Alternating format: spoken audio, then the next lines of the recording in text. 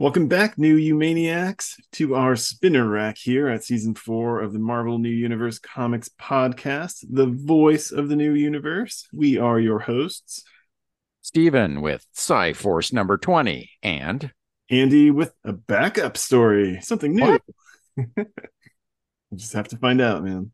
Unbelievable. I get to talk too. Uh, Just wrap it up and we'll Move along there. All right. We'll just skip straight to the backup story. Of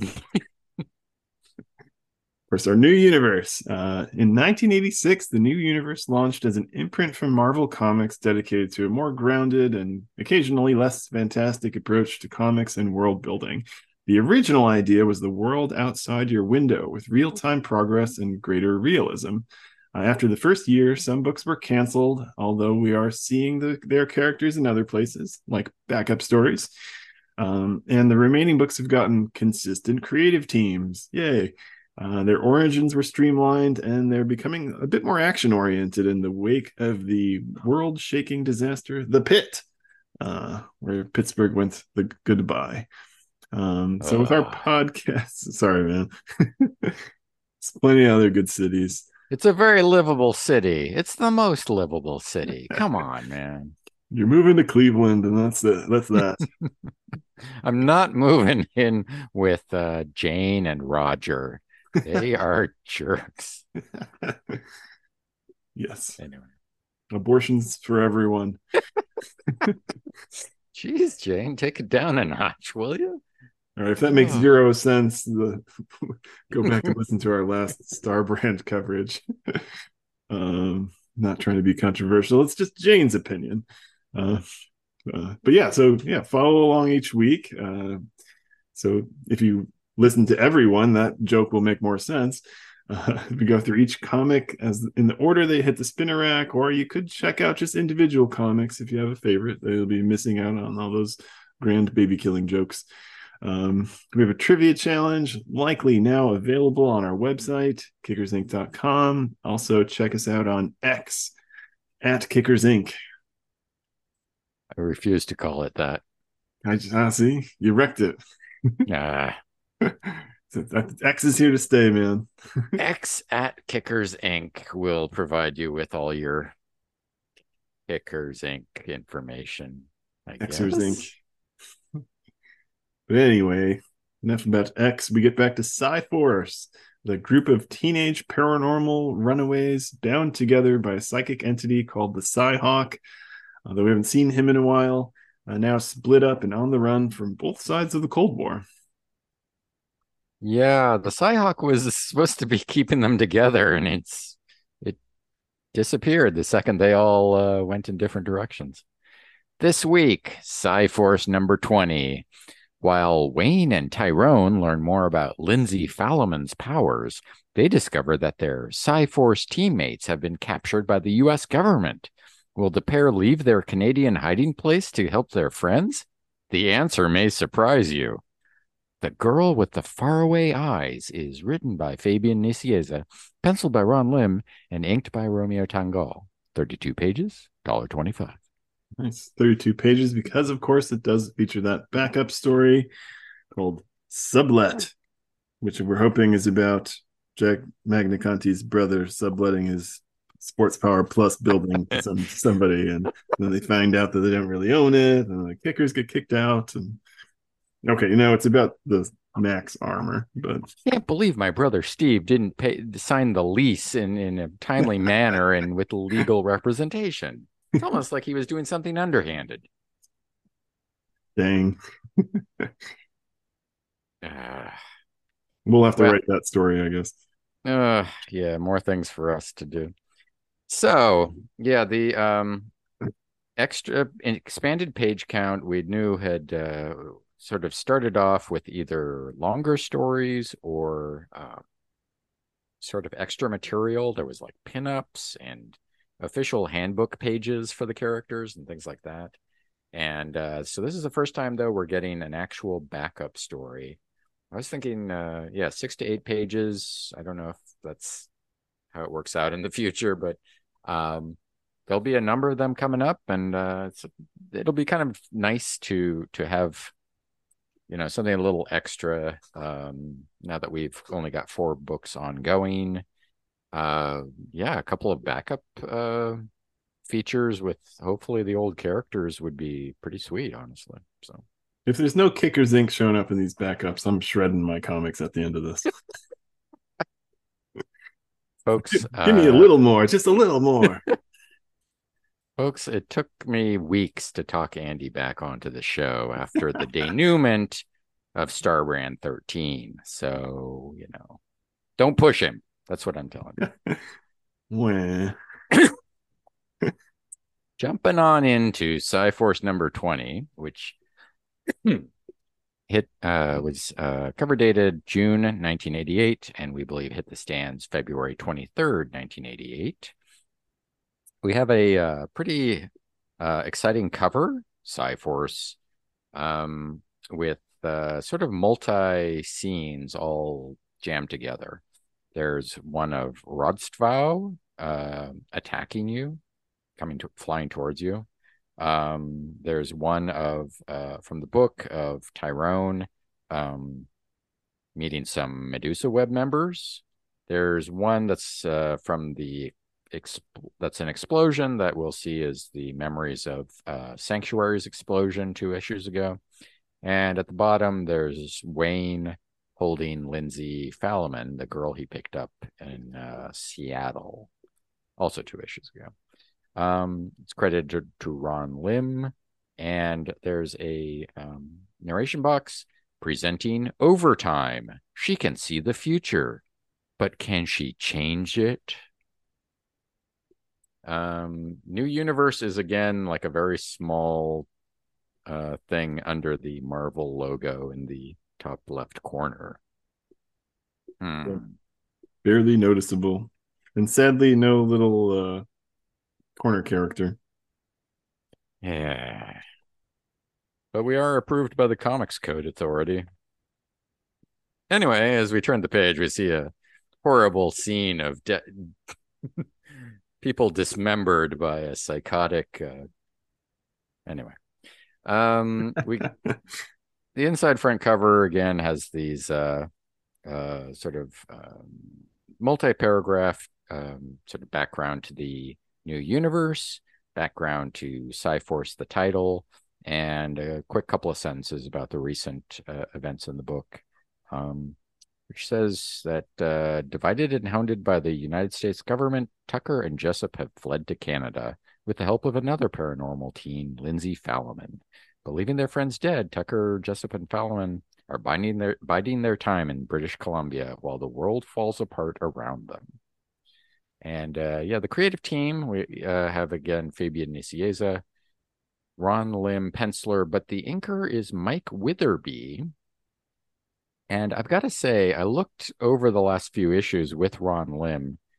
While, we say consistent creative team, he has had like a different inker in almost every book, every issue of this run. So there is a little variation there.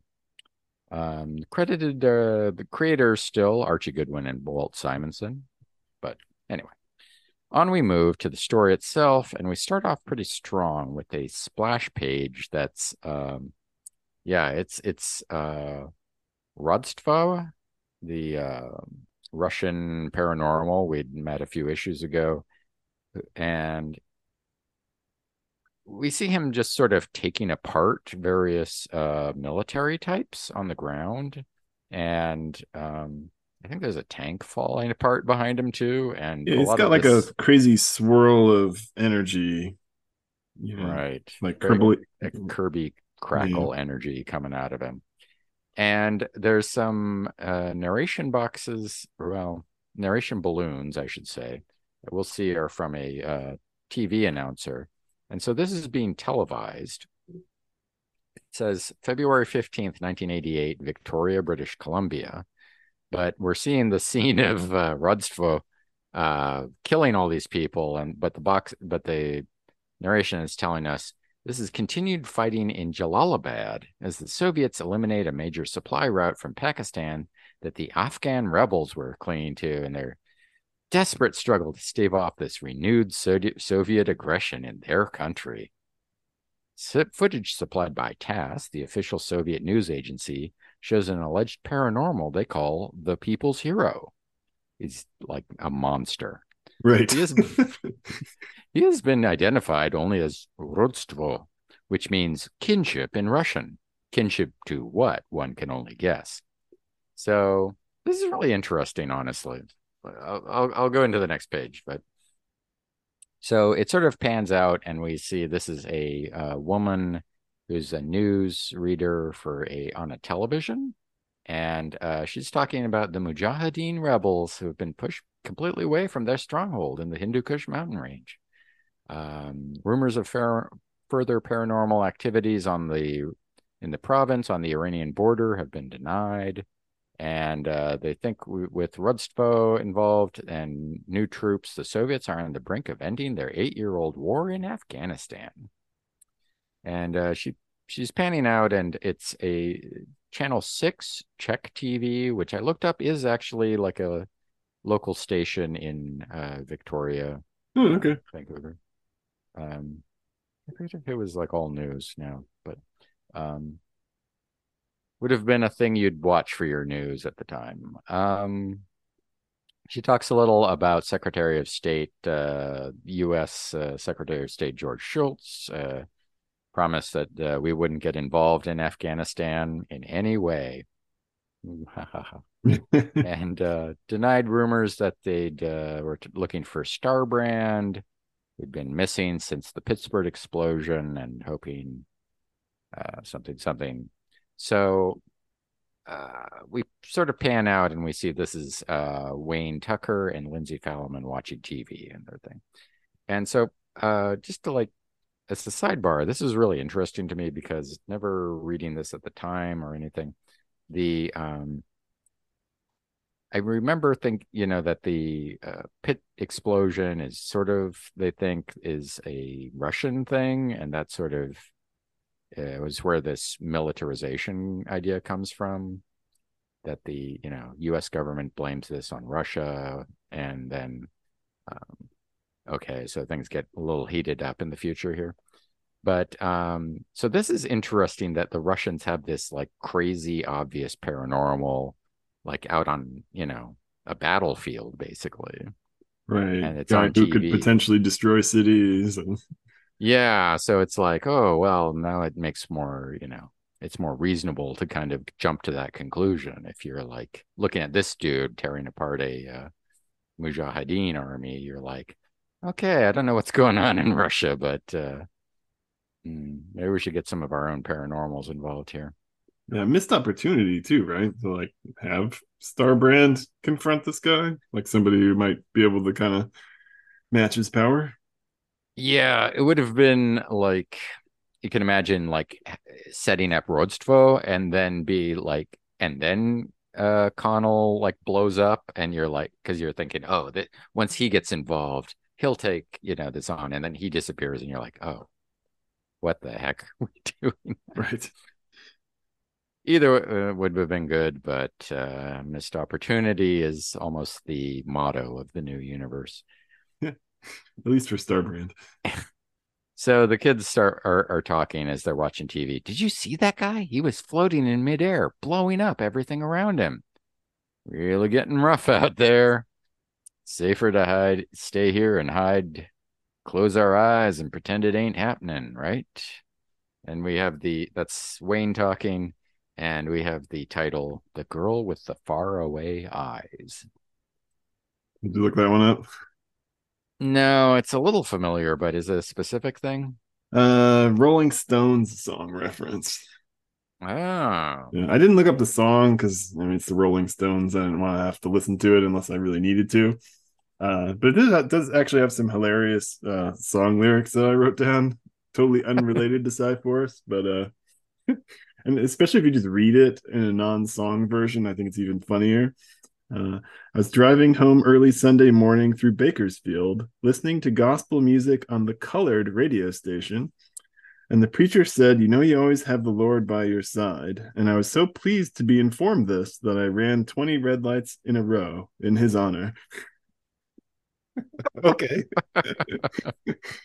Drugs, people. That's how you do your songwriting. Was the 60s or possibly the 70s. And Like there was reference with girl with the faraway eyes, but it just sounded like somebody who was kind of stoned out of their mind and maybe complacent. I don't know. It okay. seemed a little date rapey to me, but it was not a lot of lyrics. It was not a well crafted song story. Oh, okay. Well, good. Anyway. So, Research. it's good. Thanks, research team. So Wayne is like, yeah, maybe we should just stay here and watch the world burn down around us. And Lindsay gets up and I don't know, Wayne. I mean, we've been hiding up here for 2 months now. I don't know. It was kind of exciting at first, running away and everything. You're a paranormal. I'm a paranormal. Big coincidence, right? But now it looks like the world's falling apart and hiding, not getting involved seems, I don't know.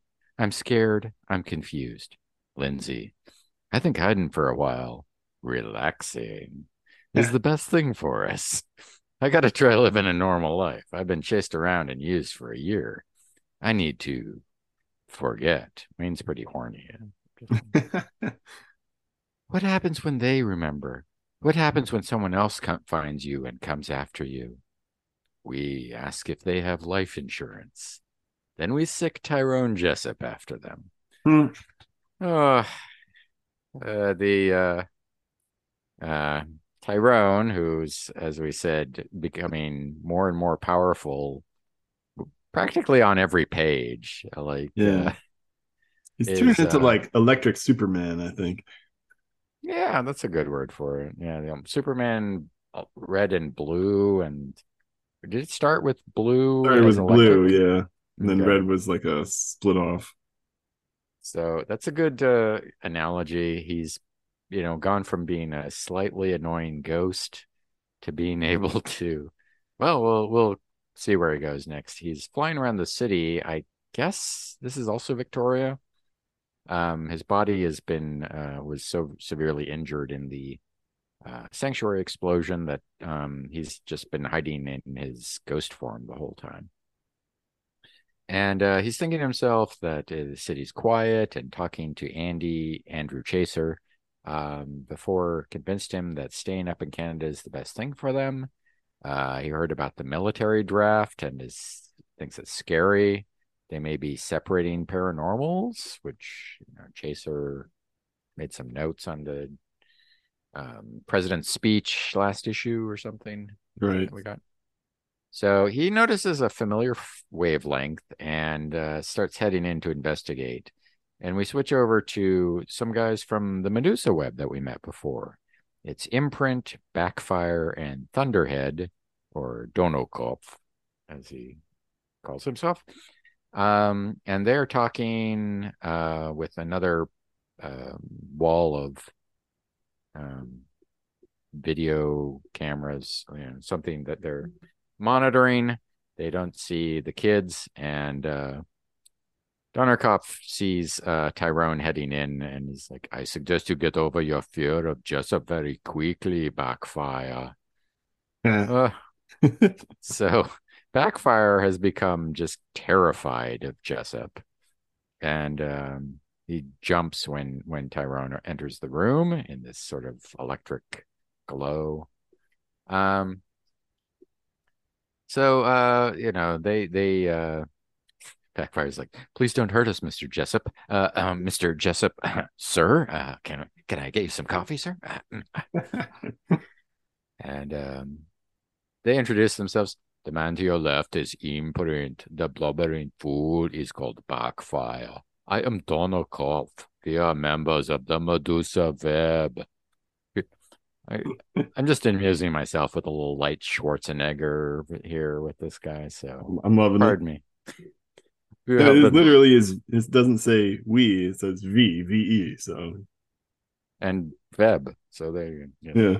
We have been hired by your Central Intelligence Agency to apprehend you and your friends, called Cyforce in their files, I believe. We were only able to complete half our contractual obligations. The others, they're still alive? Uh, so Backfire's like, you have any idea how much money we lost out on because of this deal? Um, Shut up. Yes, yes, sir, Mr. Jessup. I'm shutting up right away. Whatever you say.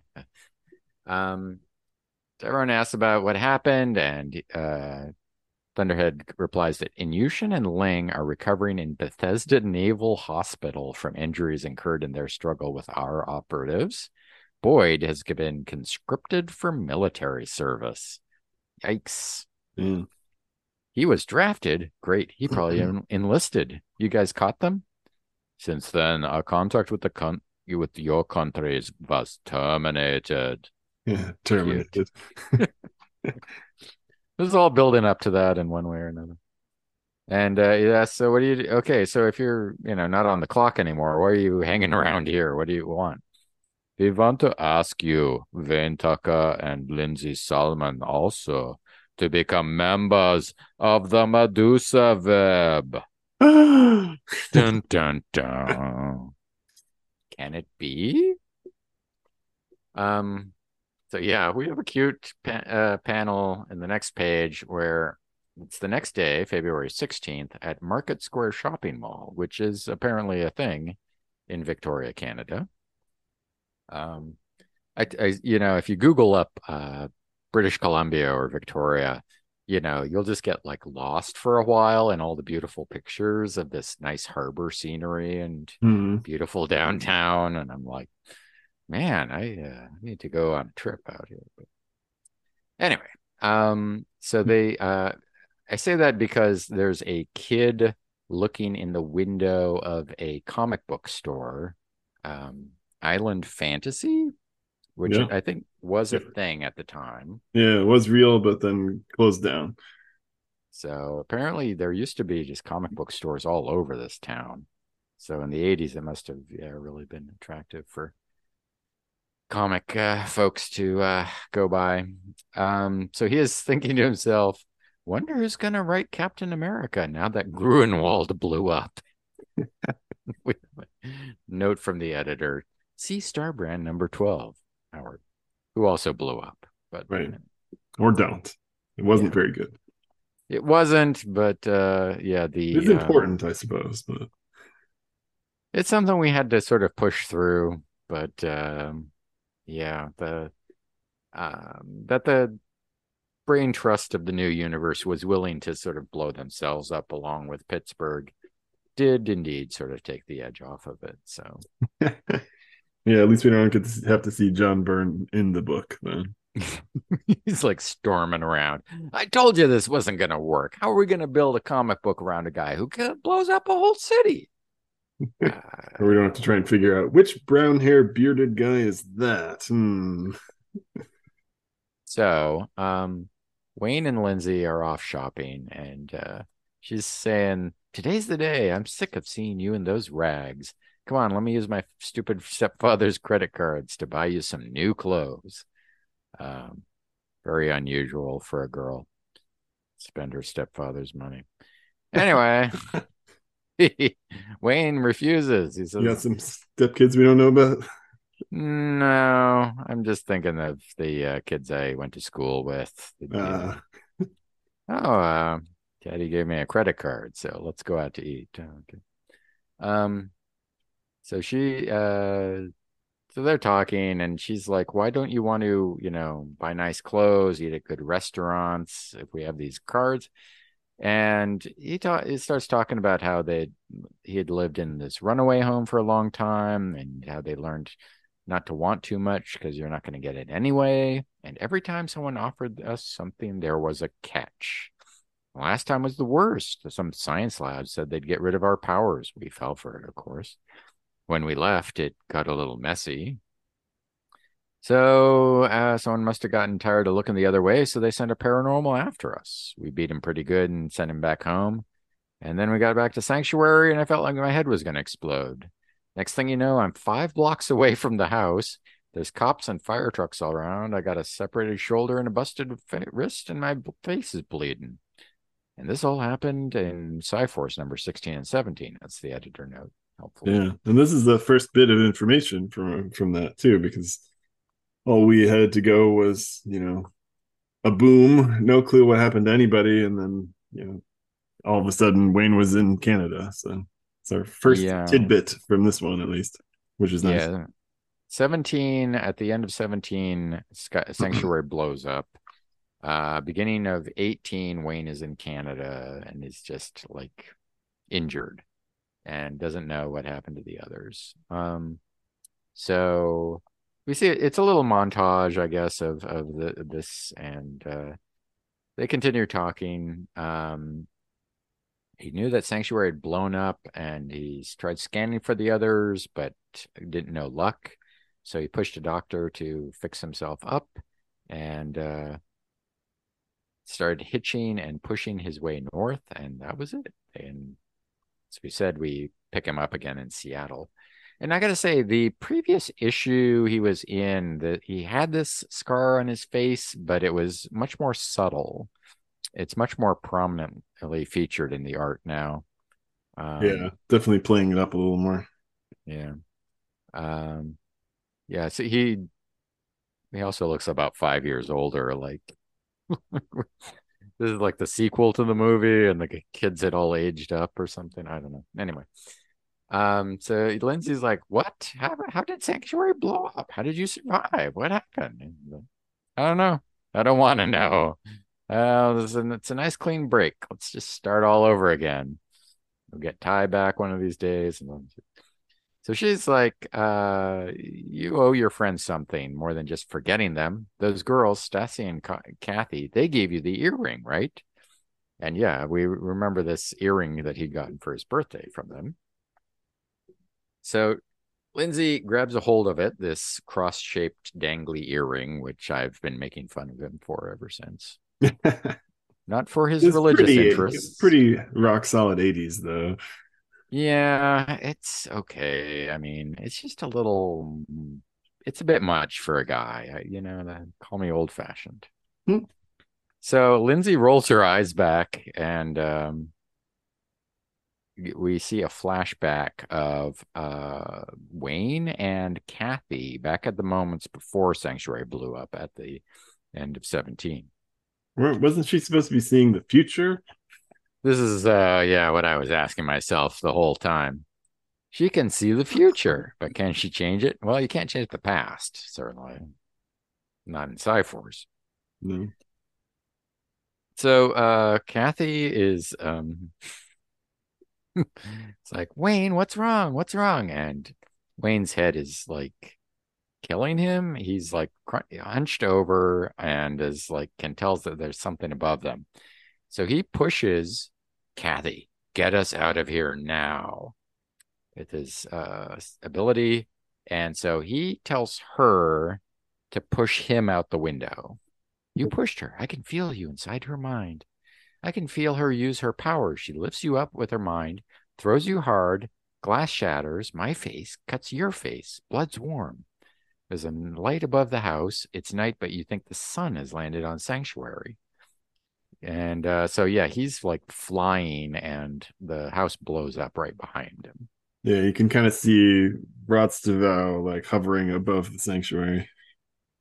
So, I mean, he went right through that window. And let me tell you, that glass in the face going through a window is that'll distract you. I don't care how like brightly the guy is glowing up, it's flying above your house. You're gonna have a hard time seeing it. So yeah, he's flying. He lands in the alleyway a few blocks away, and busts a shoulder with the landing. Blacks out. Is like thinking he needs to help them, but he's like out. So Lindsay is still in the present, holding on to this earring, and is almost tearing it out of his ear. but now she's kind of locked on, I guess, to the to Kathy, it says in the next panel. And she's now she's sort of collapsed on the floor and she's just, talking crazy talk. That's like the thoughts of all these other characters that Wayne had been in contact with. So um it's a little confusing and people are starting to gather around them and he's trying to shake her back into reality, but she's like off. He just tells the people around, like, she's epileptic, okay? Probably drugs. But she's we go back into Lindsay's vision. And Kathy and had like grabbed Ty and pushed herself and him out the window. She's They sort of bump into each other though, and Ty gets caught up in the blinds. And so it's like Wayne was pushing her to do this, so she didn't have a lot of maybe as much control, or maybe it's just like all happening too fast.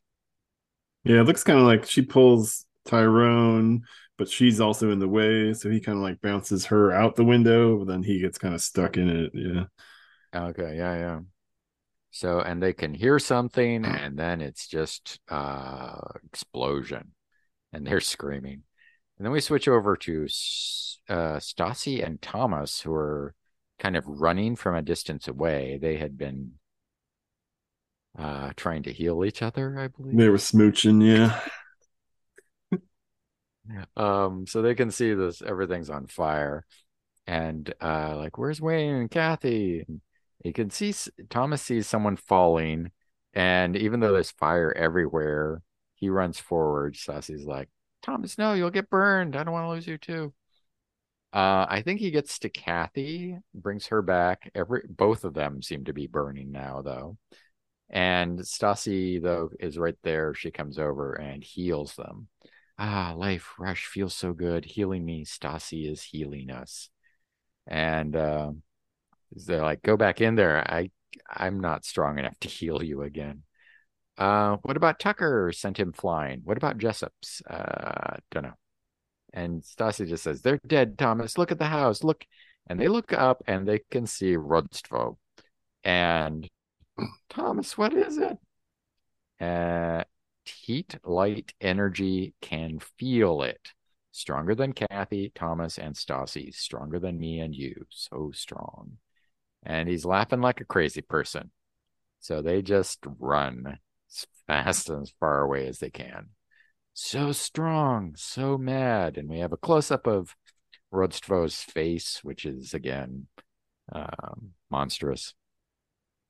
And but this image sort of dissolves. Lynn, snap out of it, and sort of is replaced by Wayne's face. Hun, you okay? What happened?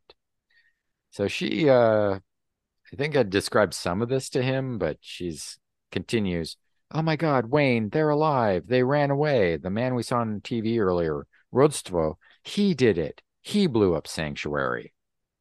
More people stop by and ask if Lindsay is okay, including what looks like Stassi, but Yeah, no. Same color shirt and everything. 100%. Wayne pushes them all to just walk away and forget about it.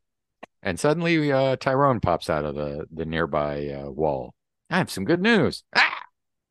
Hmm. It kind No, of looks like, Stas. what was it, Eric Chin from the Troubleshooters, too, maybe a little bit. Oh, yeah, yeah. Hey, is she all right? Says Eric. Just keep on walking, buddy. It would be a great little in joke if they just put all the troubleshooters in the background. I don't know. There was a conference that week in Victoria, and everyone Yeah, why was not? MIT was there, but just a coincidence. Um, so yeah, Wayne is startled. He tells Tyrone that he had scared them, but guy's like, Stassi and Kathy are alive. Boyd too. They're in the States. I'm not saying Tyrone hated Boyd, Hmm. but he was always like, "Oh, why were you so mean to that guy who was trying to kill us, Thomas?" We're always punching all those people. Physical form, Tyrone. You should try it sometime. So he's like, Tyrone's like, oh, they're alive. What should we do? Um, Wayne's like, maybe we could start with being a little more subtle. You know what I mean? Tyrone sort of stands up and suddenly he looks normal. He's not glowing and he has normal coloration. And, it's just like Tyrone does there. Lindsay is impressed. Wow, Ty, you're real again. Not quite. I'm just bending the light waves, so I look that way. Figured that since you could see me anyway, it had to be something I was in control of. That's Harder how to do light than waves work, by the way. But I thought you were a light wave. we like I change the wavelength, maybe that now we're talking, right? guess it's bending you're like a prism. Right? I Yeah. And then he says something I don't understand. Harder to do than a drag bunt, though, and leaves me with a killer headache. Drag bunt?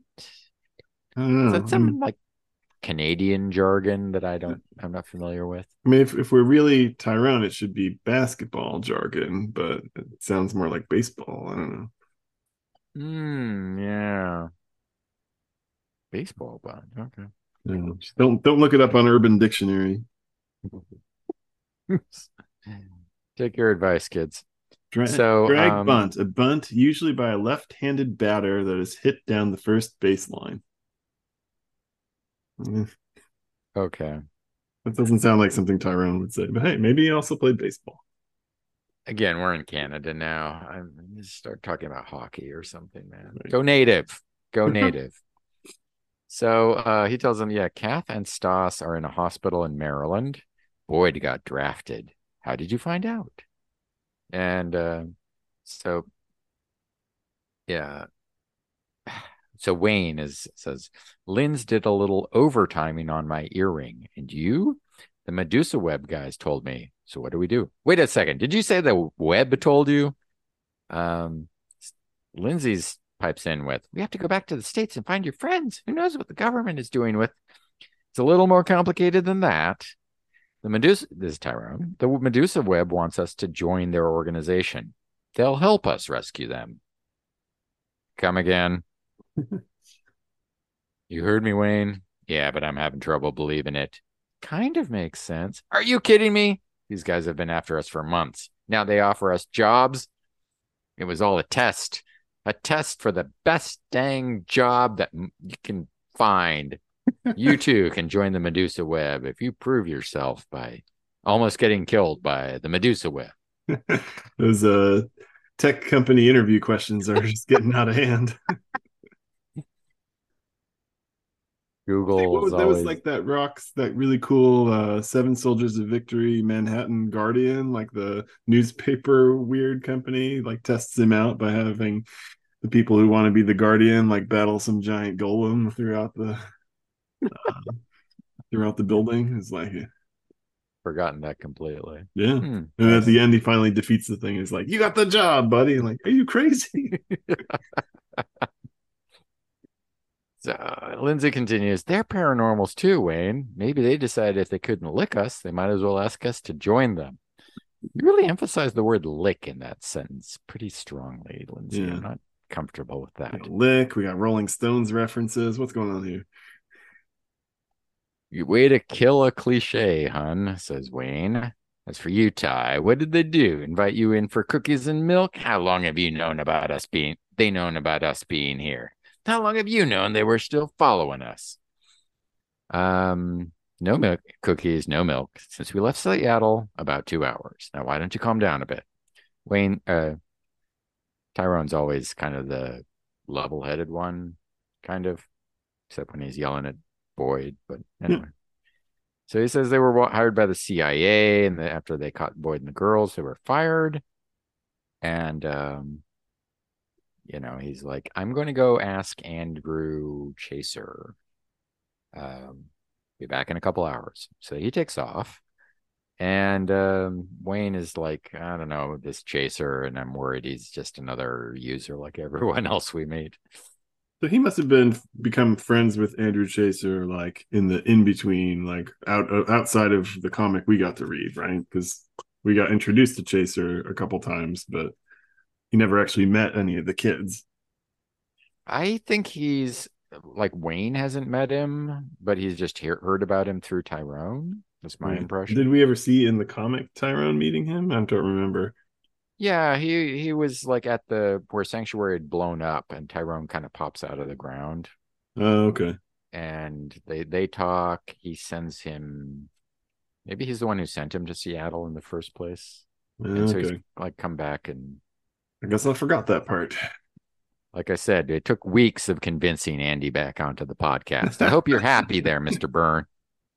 Anyway, 6 months later, seasons have gone by, and we have like 2 foot long beards. Okay. Force 20. Let's pick it up again. Anyway, we flip over to dinner at the Bel Air Hotel with a room reserved already, just in case. Every time we see Andrew Chaser, he's trying to get laid, which is okay. I don't know. It's a little Yeah. over the top, but blah blah blah. He's a reporter, and he's supposedly one of the good guys. And he's set up a date with some like aspiring actress. This is in Los Angeles, I guess. And he gets something on his beeper. Hey kids, do you remember beepers? They were a thing. The 90s. He's like, I have to call my service. And he steps away and sneaks into the bathroom. Okay. I Mm, wonder if Bob Woodward has to meet his contacts this way. Woodward was a famous reporter from the Watergate days. yeah. So Also, he gets a in. lot of clandestine meetups in the bathroom, I guess.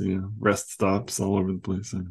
Uh, We're yeah, questionable. that's sounds like an excuse to me, but okay. He's Yeah, talking Chaser's about not supposed to be a likable character, right? a little Sleazy worried if he guy is. who's full of himself. I would say, yeah, he seems to be on their side, but is also full of himself. Um, he's at least not against them. Let's just leave it there. Um, so he sits down on the toilet seat, and Tyrone pops out of the wall or something. And he it sounds like Tyrone has figured out the frequency of his beeper to set it off. So that's how they arranged this meeting. So Tyrone tells him the others, Boyd, Kathy, and Stassi, are still alive. I told you they might be. How do you know? Medusa Web told me. Lindsay did a little overtiming on her own. It's supposed to mean something to people. I don't know. Again, he kind of references the future, which, as far as we know, she can't see. I thought it was more of a I like connected to an object, brings back memories or visions rather than like, I don't know. Because yeah, his next word is I like that girl's powers would make a mint at the racetrack. Let me read your like, oh, yesterday you lost $500 at the racetrack. That's what we've seen out of her so far. So yeah, it's interesting. I guess I'm open to the idea that that's part of her power set, that she can see the future also, but they haven't sort of demonstrated it within the story itself. So No. okay. Anyway, Tyrone says they want us to join them. Chaser says no. I guess you're the boss of us. Yeah. He's like, do you trust them? I don't trust anyone anymore. Then forget about it. At least let me dig up something on them. From what I do know, they play both sides of the fence, and more often than not, and those are the ones I worry about the most. Okay, well, says like, if you get caught, you'll wind up at a paranormal military base. I've been hearing rumors about those. Just tell your friends to stay cool. If you need me, I'll be in this room for the next few days. Um, knock first again. Anyway, So Tyrone takes off by going down the toilet as it's flushing. Hey, what's And up with these foot pedal flusher things that we got? Is that real? Is that a Canadian thing? I don't feel like I've ever experienced that. no, he's in Los Angeles. Oh, right, yeah. I think I've seen that, but I don't remember why or where.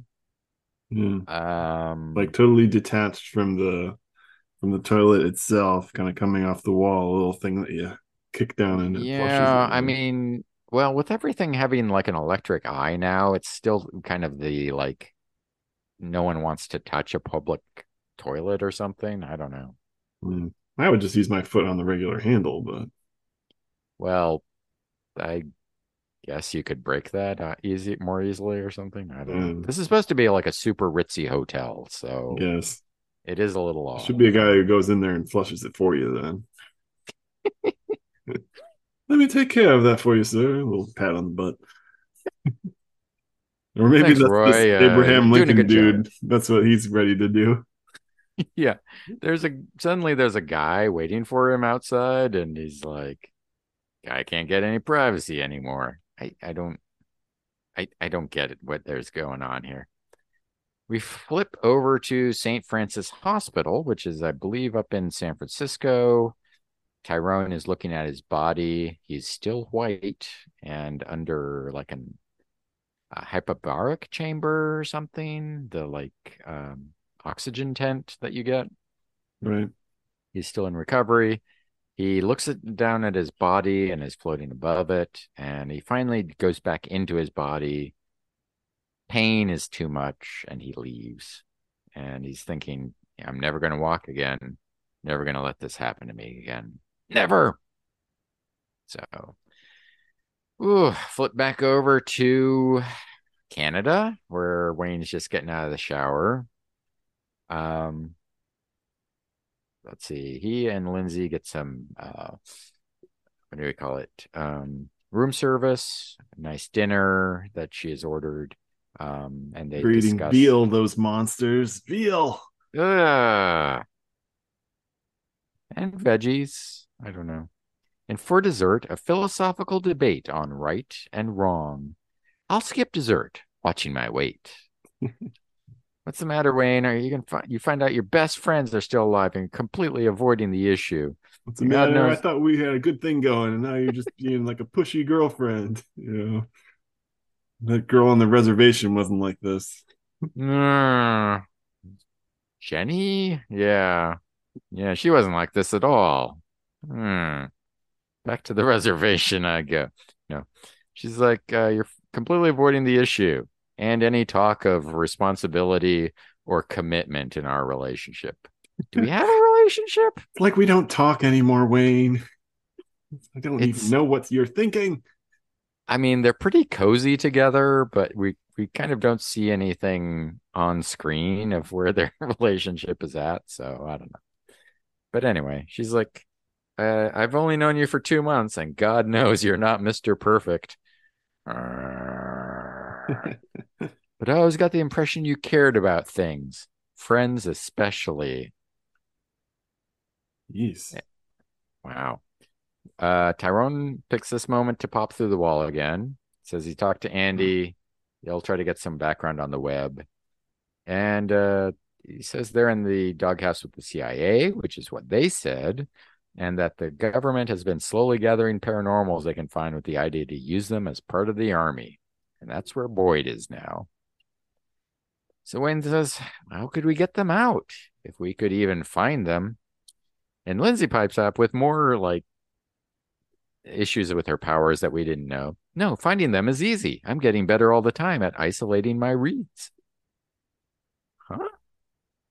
Oh, Okay. got But radar. Tyrone continues, what do we do? Break into an army fort or something? That wouldn't work. Yeah, no fooling.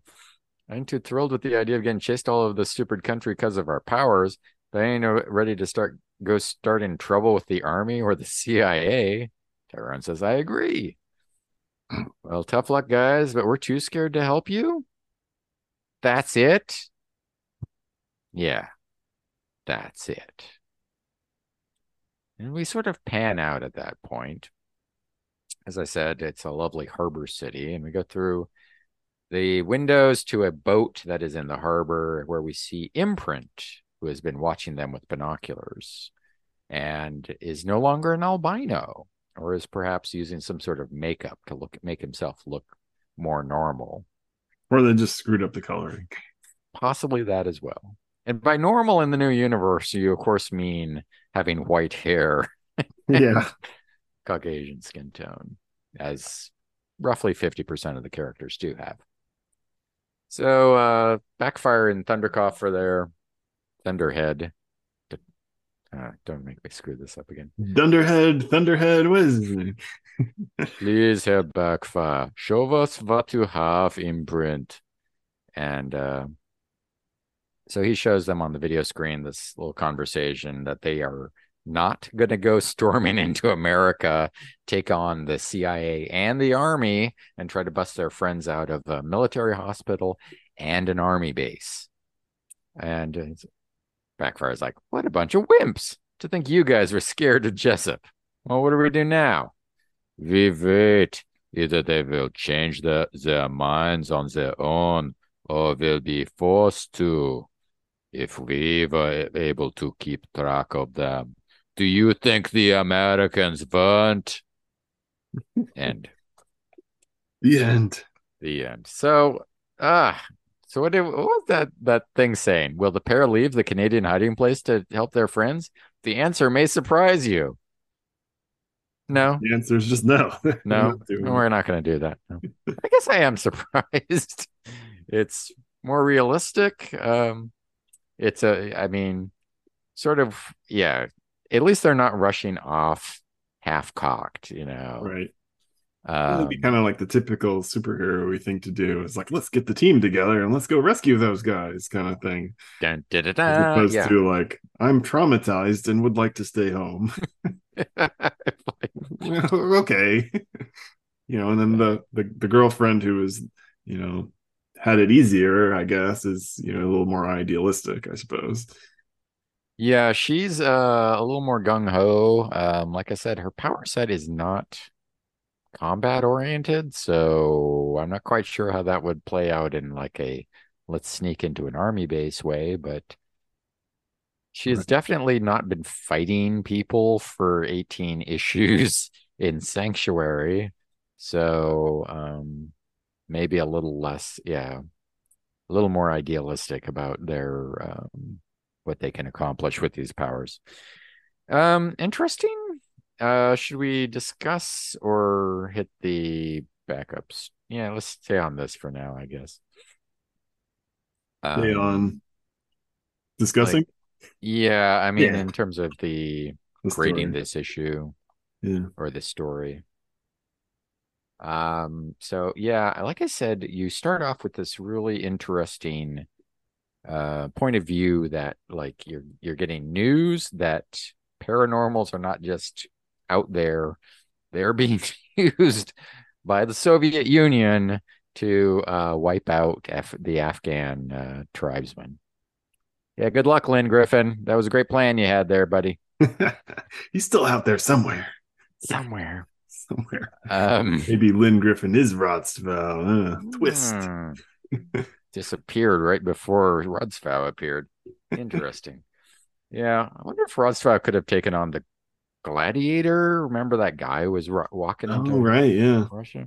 Good question. I feel like he probably could have, since Gladiator was a little limited, but I'm not sure he would be able to kill Gladiator, but yeah, maybe not. I mean, he probably could have done the sort of the thing that Starbrand did. So, it's actually, when in his first appearance, it seemed like they had very little control over him in the Siberian project. And so I kind of wonder if it's not so much that like he's being used as a tool by the Soviets as being like, could you, if you want to go over there and kill people, you can do it all you want. And he's just like, yeah, fine. He certainly seems to have his own agenda, but we haven't gotten much from him yet.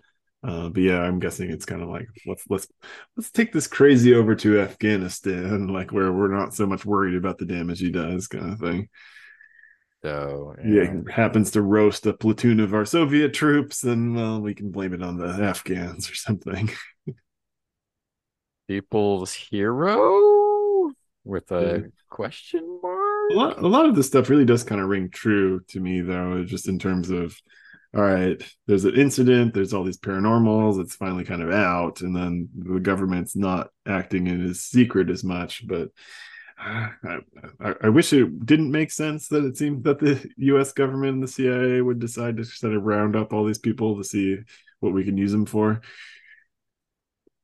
Yeah, it doesn't seem like a huge stretch there to, right? yeah, And then, all right, we're drafting everybody, but we really want to just find as many paranormals as we can, kind of thing. yeah, yeah.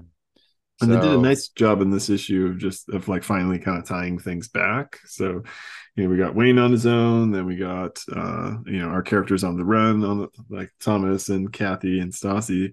But then now like thankfully finally tying back into what actually happened at the sanctuary, kind of explaining that split.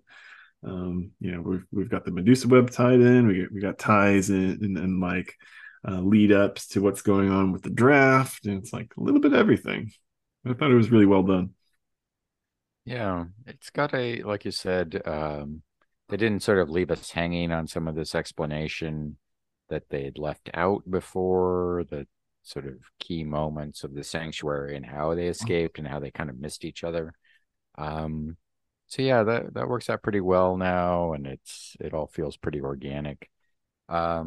A lot of this seems to be like trying to get more this Lindsay girl sort of involved and showing her powers, and it's honestly still a little confusing, if anything, because it's like if that was one of the your key points, it still seems like you keep talking about the future, but then she's looking at the past and stuff like that. But Yeah, if yeah, I'm well, honest, I don't even really know what imprint does. yeah, that's like, yeah, he sees something and somehow he transmits it electronically, which that doesn't make a lot of sense, honestly. Yeah. Um, Tyrone continues to grow in his apotheosis. I don't know what you'd. They're definitely selling him a little hard. Like it's like, oh my gosh, Tyrone! Like, this guy's really scared of him, and let's stick Tyrone on him. He's the ultimate power in the universe, kind of thing. But Yeah, I think maybe they need to Backfire set. is a like good comedy. So Yeah, I keep thinking he's like there's some 80s or 90s actor I should reckon. Oh, maybe like Jim Belushi, something like yeah, that. the lesser of the Belushis. Right, Yeah, exactly. He could sell like, obsequious whatever. Well, um yeah, there's a lot going on. It's told pretty well. The like the sense for the larger universe also adds a lot that you know, it's always like a little further outside of what's going on the East Coast, DP7 and Justice, which not exactly in the same place, but they seem to be closer to the pit and whatever's going on. So yeah, some of this is interesting to get, sort of tied in, feels more unified. Um, and I like that, yeah, the Medusa Web isn't just, you we'll kill you all. It's like, maybe we should make you an offer and try to try to get things get in a different context. We can work together on this project, which is of interest to us both.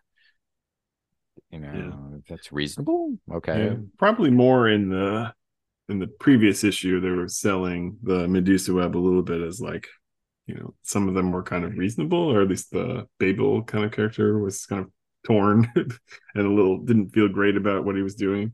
But yeah, they definitely seem to have something up their sleeves a little bit, right? So it, Yeah, it's a little, I mean, the kids did not necessarily on purpose, but they killed at least two of their operatives. I think Electronique and the fast girl in the yeah, last one both got. So I don't know if you're like, we should replace them, or they're just strangely forgiving, but or they just let's really don't care assume that about they're each other. not really, or just in it for money. Yeah, I don't know. I mean, since there's not a lot of paranormal groupings coming together, um, we'll see where this one heads out. Overall, art pretty good. Like I say though, Lim's really at the mercy of his inkers, I'm thinking. Um, they change a lot from issue to issue. Right. Um, it felt very Liefeldian in maybe the first issue he did, and I can't tell now if that was like him having more lead time. Like, all right, my first real assignment with Marvel, I'm gonna just, I've got like 3 months to do it, and I'm gonna overdo every page, and Yeah. render everything in extraordinary detail. And by this point, he's just cranking them out in two Gotta meet the weeks. deadline now. Got to meet that deadline. Not that it's bad, it's very good, I think. Yeah, it's solid. It's so overall, I don't know. Grade, I'll give it a B plus. Yeah. I'll I'll say B. I'm happy with it, but it's not like blowing me over. Hmm. You? For some reason it just really resonated with me. Like looking back at it now, I'm like, there actually was no action in this issue that wasn't a flashback. But I didn't even kind of realize that. Usually these all talking kind of issues are kind of a drag, but I really didn't think this was. So I don't know. It may be just a very subjective, I'm into it, or just struck me a lot as a lot more fun than some of the previous books we've been doing. But I was thinking like an A for this one. I really enjoyed it. It's like we got Oh, backstory, we got tie-ins, like this things are moving along, interesting little tidbits. nice. Okay. So maybe it's overgrading here, but I liked it. I'm not going to try to talk you out of that at all. Hmm. Um, do we need a break? We can either. We can take a break. I'll give you guys a break and come right back with the short story follow up. Something That's about subletting an apartment. awesome.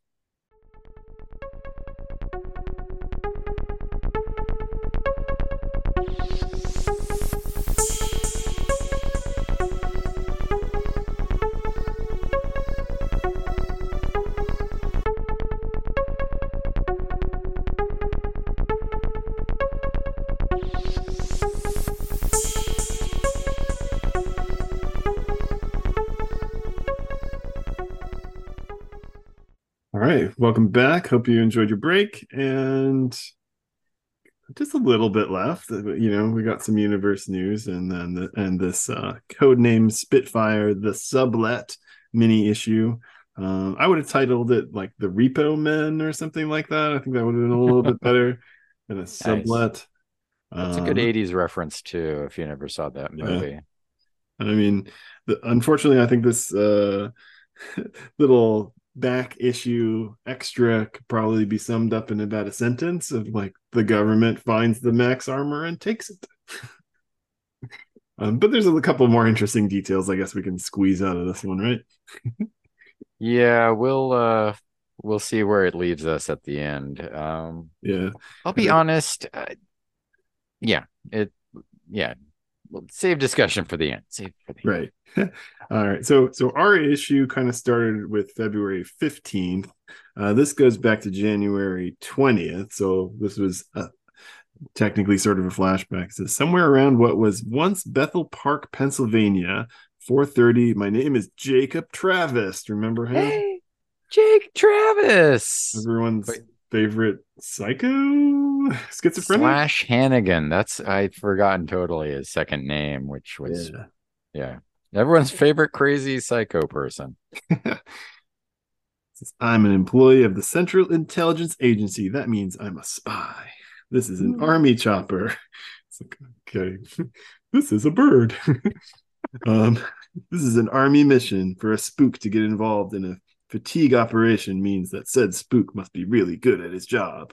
Or the poop has really hit the fan. Like, really, you can't say SHIT, the poop. So Comics Code Authority. You anyway. in this particular case, it means both. So the backup's written by Fabian Nicieza, penciled by Mark Bagley, which is fun. Where were you in the regular Codename Spitfire issues? Chris Ivey, inker. So we get a little extra Bagley here.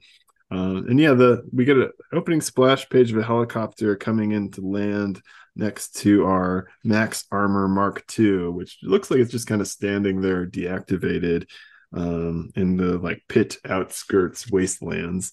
Of course, last time we left this Max Armor, we saw it in DP7 where Jenny was still flying around in it around the outskirts of the pit and ran into our DP7 mission and ended up rescuing Mastodon and Jeff Walters from the pit. So I guess this is after that. Yeah, that was just a few days after the pit. So um, I guess we know that the armor survived. I don't know. Yeah, I guess.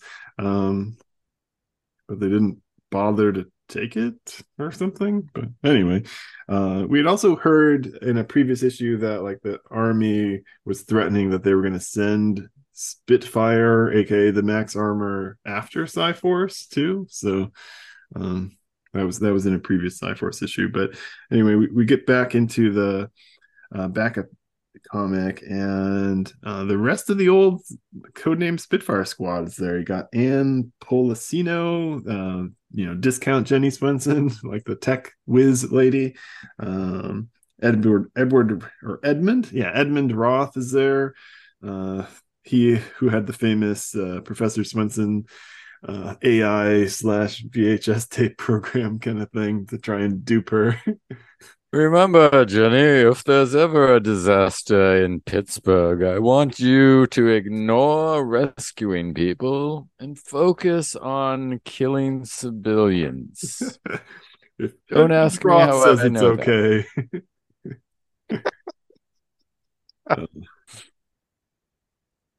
And Mac Browning's there too. Our old shoot first, blame the civilians for dying later kind of guy. So Right.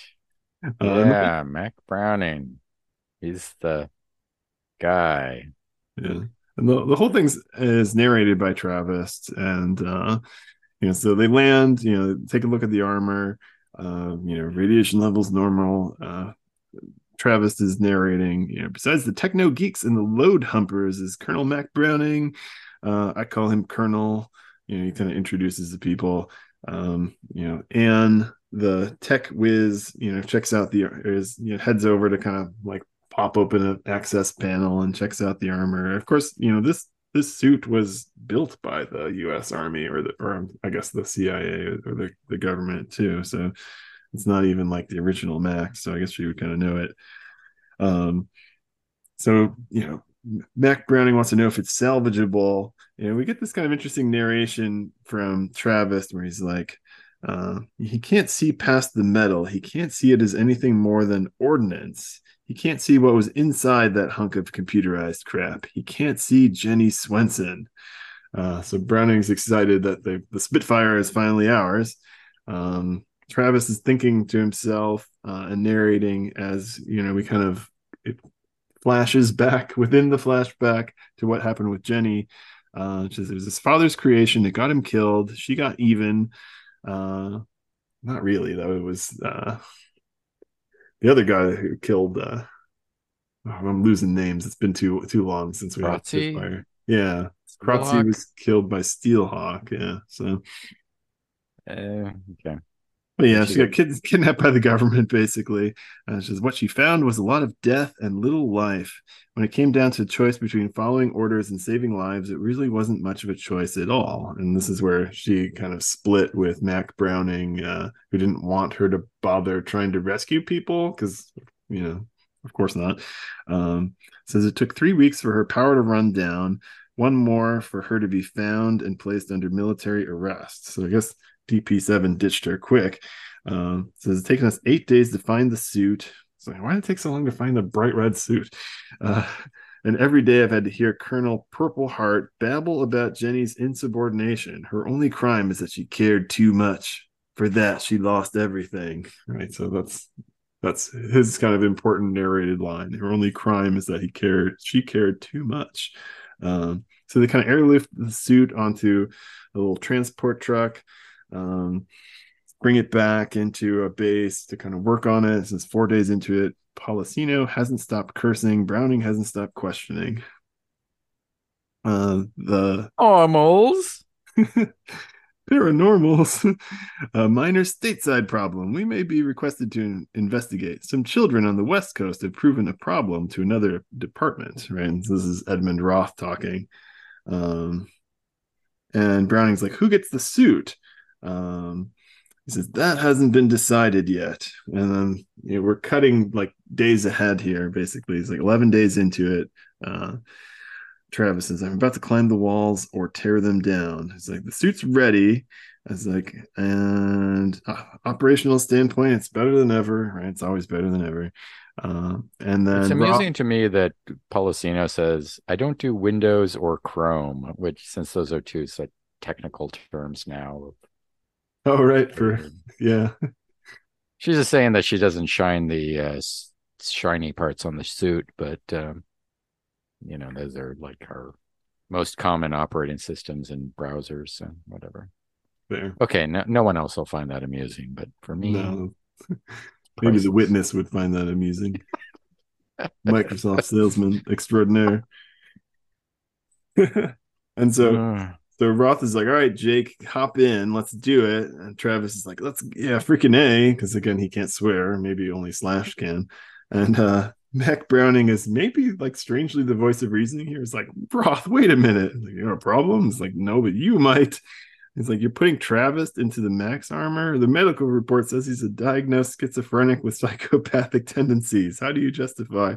And Roth kind of yells back at him as like two horrible CIA or government jerks at odds with each other. It's like, first of all, I do not like to be touched. And secondly, I don't have to justify anything to you, much less an operational directive sanctioned by executive order. Government technobabble. It's like, all contingencies have been taken into account, many of which are well above your level of comprehension. Jeez, they put like an exploding neck collar in the guy or something, like Running Man. He's like, the final decision, Jake Travis is Spitfire, which is my favorite line of the whole thing, because let's just make more things Spitfire, right? The password, the person, the armor, the AI program. I don't know. Everything is Spitfire. Everything is fine. Yeah, I mean, I do kind of enjoy this because we sort of talk about like, oh, here's this guy who's like the head of the CIA, and here's another guy who's like the head of the also CIA, and like you get all these like big shots. I think Mac Browning and Edmund Roth were both sort of introduced to us as like being, secret Yeah. confidants that have the White House on, standby all the time. And so like this, peeing contest between these guys is kind of interesting to finally see. And because, yeah, you're like, who would outrank each other, Browning or Roth? And apparently it's Roth. It's kind Right. of surprising to me, honestly. Or at least he had the more convincing argument that he was in charge more. Uh, but our last page of this backup is so Travis hops in, and then we get him kind of like flexing the weapon systems. It's like his self narration as he's like showing the missiles off and the blasters and the shoulder cannons and stuff, and in the new Max armor, not Spitfire. It says, tell me your secrets and I'll tell you mine. It's like, and he's thinking to himself, Browning doesn't understand. Jenny cared too much. That's why she failed. And now I am now this country's best weapon because I don't care at all. It's like, oh, great. Down. Crazy Yeah. person in the armor. Interesting. Yeah, we'd seen this ad for for Cyforce coming up, and the Max armor, pointed at them, and yeah, I thought that Jenny would be back into this, but this explains much. Oh, it's Jake Travis who's going to be in the armor. It's much more dangerous Yeah. than Jenny Swenson. That was interesting because like his Travis character originally introduced was, he was kind of like a normal guy, if not maybe a little damaged and sort of scared. And it wasn't until he like flipped the switch that he became, you know, really like gung ho and a little, hyper aggressive kind of thing. Willing to break the rules and Yeah. yeah. He wasn't really bonkers per se in his second personality, but like definitely more aggro. Yeah, he was more, I don't know, justice guy. Yeah. But I mean, yeah, it's a little very issues. It ran various issues with this. I mean, one, the changing scale of the max armor is very noticeable in this. 1 minute it's Yeah. 9 feet tall, the next it's 29 feet tall. Yep. Um, it is Nobody seems to be able to get that right. so yeah, he when he gets inside, it's like climbing into a submarine at some point. Like shouldn't be like an extra like room in there. I don't Yeah, like page 27, and there's like they're lowering the head on it, and it just looks massive, know. right? Right, Like, right. you could fit inside just the head. Page 26, they're loading it onto the truck, and like the the leg of it is bigger than one man. Yeah. And then But kind of in the end there, it's just kind of standing there, maybe not 8 or 9 feet tall. Yeah. It's like uh yeah, that's I wow. kind of wish I would be more excited about like seeing some of these old characters again, but we barely knew anything about them anyway. Like, like these little side characters from Spitfire were introduced, but almost none of them got any kind of character development. And even like Travis sort of disappeared but at the end of the regular Spitfire comic anyway. So Yeah, it's interesting. Nicieza had been the writer for that first issue with Policino and not maybe not Roth and Travis, but so when it became like it changed the name, it sounded like he was maybe set to take over, or at least he had a first story or two for that arc ready to go. So, maybe that was just his tryout, or maybe they had like thought we'd keep going with this, but and get him on as a writer, and then when that fell through, Cyforce opened up later. But so he should know these characters because he was like the only one who did anything with them. right. But I don't know. It was Policino ever that like quirky, fun girl? I don't know. She was, Maybe. so yeah. Roth has always been so sketchy that I would call him worse than Browning. Just that willingness to lie so much to Jenny um really rubbed me the wrong way. So I'm not like, what a Yeah. cool roguish dude. I'm like, this is like not a nice guy at all, or No, he's not, awful. Like he's like the yeah, epitome of like bad CIA guy. yeah, I will kidnap you and torture you physically and psychologically until you work for for no me. really great reason because he didn't even need her brain for the technology. So Yeah, I mean Browning obviously had his moments, but I thought like he's the guy. He's the guy who's like in if the situation calls for it, he's the guy who's like placed at the center to control it. So, um, okay. I mean, we didn't see what like monster he was before that, the way we did with the other guy. So, Travis,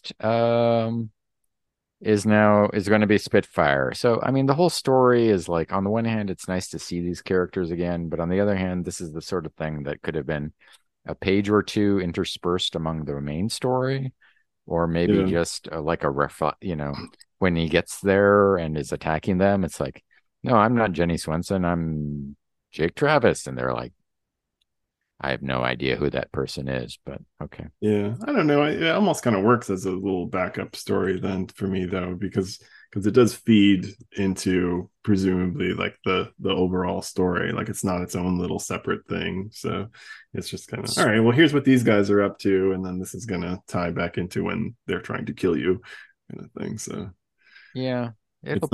not random. It kind of serves the story. So and it would So kind yeah, of if it would be too many separate narratives if it were mixed into the Medusa Web versus Andrew Chaser and it's probably right. what Yeah. Wayne's doing. So Woo. Keep a lot of balls in the air. yeah, Okay. So I don't know. Should we bother with a grade with these? I don't think so. Okay. I don't know how I would grade it anyway. So E for effort. I don't know. Oh, It's fine. It's just it gives you a little yeah. clue as to what's coming. You're probably right that by the time we read 21, I'll be happier with this sort of thing. Maybe Wayne will melt Travis's brain or something, and we can all cheer. It's like there's two of them inside there. Yeah, good one, Wayne. Whatever. Okay. Melt them both. Tell Let's them both move to on. stick it. Uh, let's Should we see. touch on like a couple of little universe news tidbits before we wrap this thing up? Yeah, let's take a look back at universe news. We've got a number of things to look at this month, but we wanted to look at the starting the official timeline of the new universe. And this is a little sidebar with um, I don't know, a dozen or so entries, all of which are events that happened in chronological order in the new universe. So, as you'll remember, the new universe diverged from our universe on July 22nd, 1986, not 500 years ago in Florence or whatever they were telling us. Right. When it starts off, yeah, the first event is at 4:22 p.m. Eastern Standard Time. The old man attempts to rid himself of the Starbrand energies by flying to the solar system's asteroid belt and transferring the power into a small asteroid. The ensuing explosion disperses 90% of the Starbrand energies in all directions, including that of Earth. Exposure to this energy begins to trigger body-wide paranormal mutations in certain human beings. This explosion, visible from every point on Earth, lasts 3.3 seconds and is dubbed by the media the White Event. And it hopefully has little credits. Starbrand number 12. Right. Yeah, I mean, we don't need to go through every little one, but the Philip Nolan Voigt one was an interesting reminder because it's been a while since we heard from him, the clinic leader from DP7, and professor at University of Wisconsin, of course. Those troubling professors. Manifests paranormal powers and consciousness while mountain climbing in Colorado at the moment the White Event occurs. Aware that Earth will soon be developing paranormals, he begins to plot how to gather them and become their political leader. That's apparently at 4:23 p.m. because he was like, took him no time at all to see the White Event. I don't know. He felt like his mind had expanded or something. Yeah, that was like the Um, consciousness thing, and remember, of course, like he kind of died or was defeated in a weird way where we weren't 100% sure if he was like gone or dead or what exactly happened to him. I yeah, I wouldn't. I don't want to hazard a guess. He's a good counter, so it'd be a bad one to get rid of completely. But Yeah, you wouldn't want him to overshadow Rothsvow's powers. Bam. no. Yeah, it just keeps getting worse. So we run through a few of the other. So as we say, this kind of hits everything that chronologically happened in the various books. And the next thing is the witness. Nelson Kohler is killed in a car accident by the White Event. And then it switches over to things that were referred to in Cyforce. Emmett Proudhawk gets his powers, and the various kids get their powers. Thomas Boyd, Tyrone Jessup, things we saw in the annuals for Cyforce and DP7, basically, which were all kind of flashing back to the original thing. We do have an interesting thing with your favorite at the bottom. At least I thought it was interesting. Look, it's all our favorites. I'll be Yeah. honest. New York Smashers, led by Jack Magnaconti, win their football game 24-21 against the Boston Battlers. What? Oh, no one I, cares but me. But like, I really had fun like trying to piece together what their football league was, and like there was two teams I never got the name for. It was Pittsburgh didn't get a team name, and Denver. The Austin Wreckers, the New York Smashers, Washington Centurions, Los Angeles Runners, Chicago Comets, and then this is a brand new one, as far as I could tell, Boston Battlers. I want to say the first couple of issues, it was always just like home team versus visitors or some Right. It's like vagueness, and I was very disappointed. So I'm glad to get something that now they finally. playing on high school ball fields or something. But I love So the recap because it just made me miss Kickers Inc. too. As like after the game, Magna Conti and his wife Darlene visit Magna Conti's brother Steve at hey, his workplace, Sports Power Plus in Queens, New York. Steve tells Magna Conti that he's invented a machine called the Intensifier, which can increase a person's strength by 10 to 15%. Uh, may have side effects. He wants to use it on Magna Conti the next day. Later, Magna Conti and his wife Darlene are in Central Park discussing whether he should use the machine and cheat on football. When the white event occurs, Magna Conti reacts to the flash with dizziness. Kickers Inc. #1. nice. We have a description of Keith Remsen waking up in Night Mask #1, and then perhaps my favorite. The last is mercenary Mark Hazard in an unidentified country in the South Pacific overthrowing a military dictatorship. He mistakes the white event for conventional artillery fire. That is fun. I totally went back and paged through that to see if there was something where that could have actually been the case, but no. No, okay.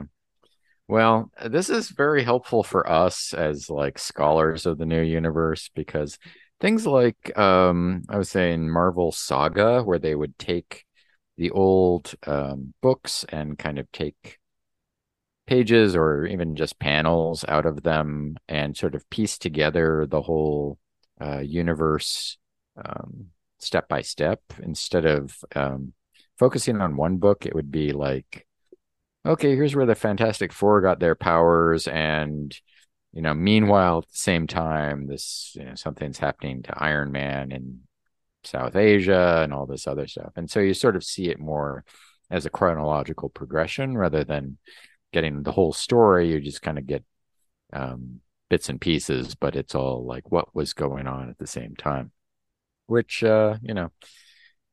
So with this timeline, we'll be able to kind of imagine a better version of the new universe as it sort of tells the story a bit more cohesively. I guess Yeah, we'll see, and but maybe it'll give us some reminders of past events. Maybe it will be relevant. Who knows? or at least things we enjoyed at the time. Yeah. That's uh let's see. Yeah, a few more things to look at, and um Yeah, but cover. we'll We'll save it for the next save issue. it for the next. Yeah, it's already gone plenty long, I'm sure. So I guess that's it for this week. Us go long? What? What are you talking about? Free content, people. Free content. I Uh, hope you all have long road trips ahead of you. every week. Yeah. If somebody has a 2-hour work commute or like 1 hour each way, then it's rock solid, right? We got you covered. Come to the But new yeah, so universe. next time the new universe checks in on our paranormal killer / absentee father Justice in Justice #20. Justice number 20. In the wake of destruction comes a massive relief effort. Pit aid. And when Justice goes to the concert, he finds himself being stalked by the protector of all paranormals? Written by Peter David, drawn by Lee Weeks, 32 pages, $1.25. Okay, that one sounds like a weird one. It's like the celebrity's response to the pit, right? I don't know. Is there going to be a song? There better be a song. Uh, Yes. Yeah, I mean, that was a thing at the time, I guess. yeah. So, Somebody think of the children. All right. Visit us, kickersinc.com, email newuniversepodcast@gmail.com. You have been listening to the voice of the new universe, and we'll see you back at the spinner rack. it's your universe, idiot. It's just supposed to buzz.